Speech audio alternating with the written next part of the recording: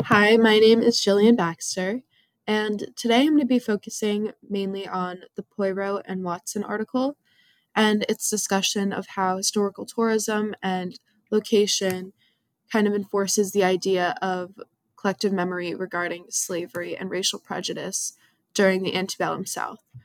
Um, so, just to start off, in the brief little intro they have, it says the memories of urban slavery and rebellion that circulate in Charleston, South Carolina's historical industry. Immediately, like as soon as I see anything with South Carolina, that caught my attention because I know that this was one of the biggest places during the slave trade, and a lot of racism took place here during this era.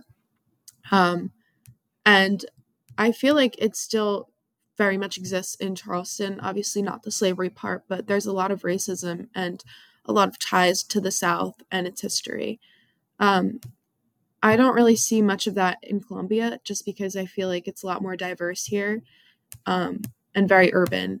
But anywhere in the South is going to have some places like Charleston where they're very heavily tied to slavery and racism that existed during this era.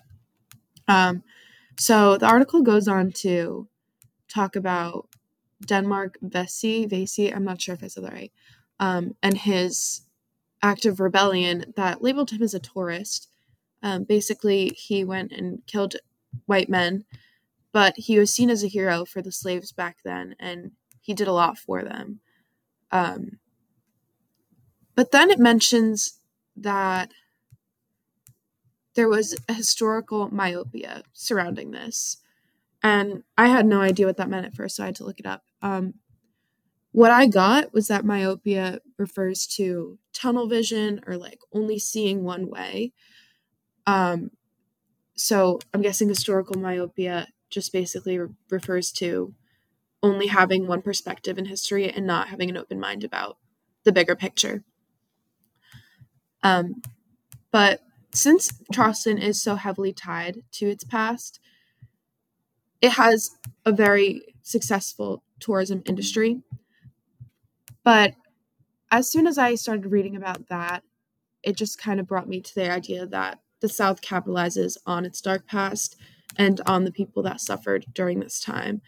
And even beyond slavery, like into the Jim Crow era too, like, yeah, they weren't slaves, but they were still being tortured every day and had absolutely no rights.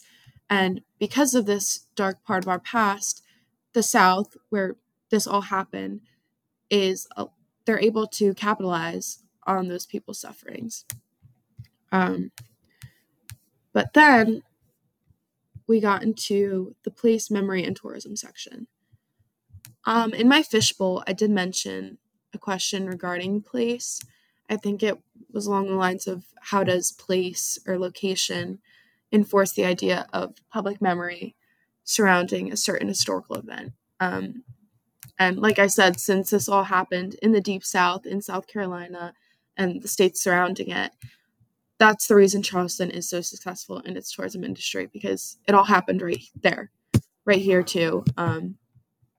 And people feel more connected to the history when they're in the place that it took place. I said that weird, but you know what I mean. And this goes beyond like slavery and racism.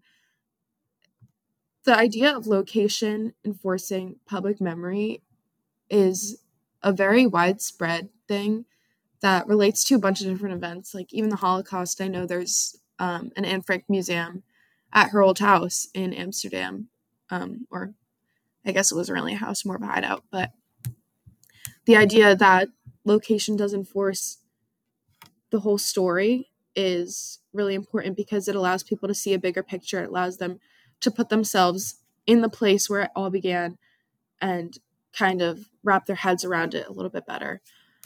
But yeah, I really enjoyed this article and how it kind of enforced the idea of location and also the tourism industry in the Deep South and why it's successful. But yeah, I hope you enjoyed this podcast and I can't wait to discuss. Bye.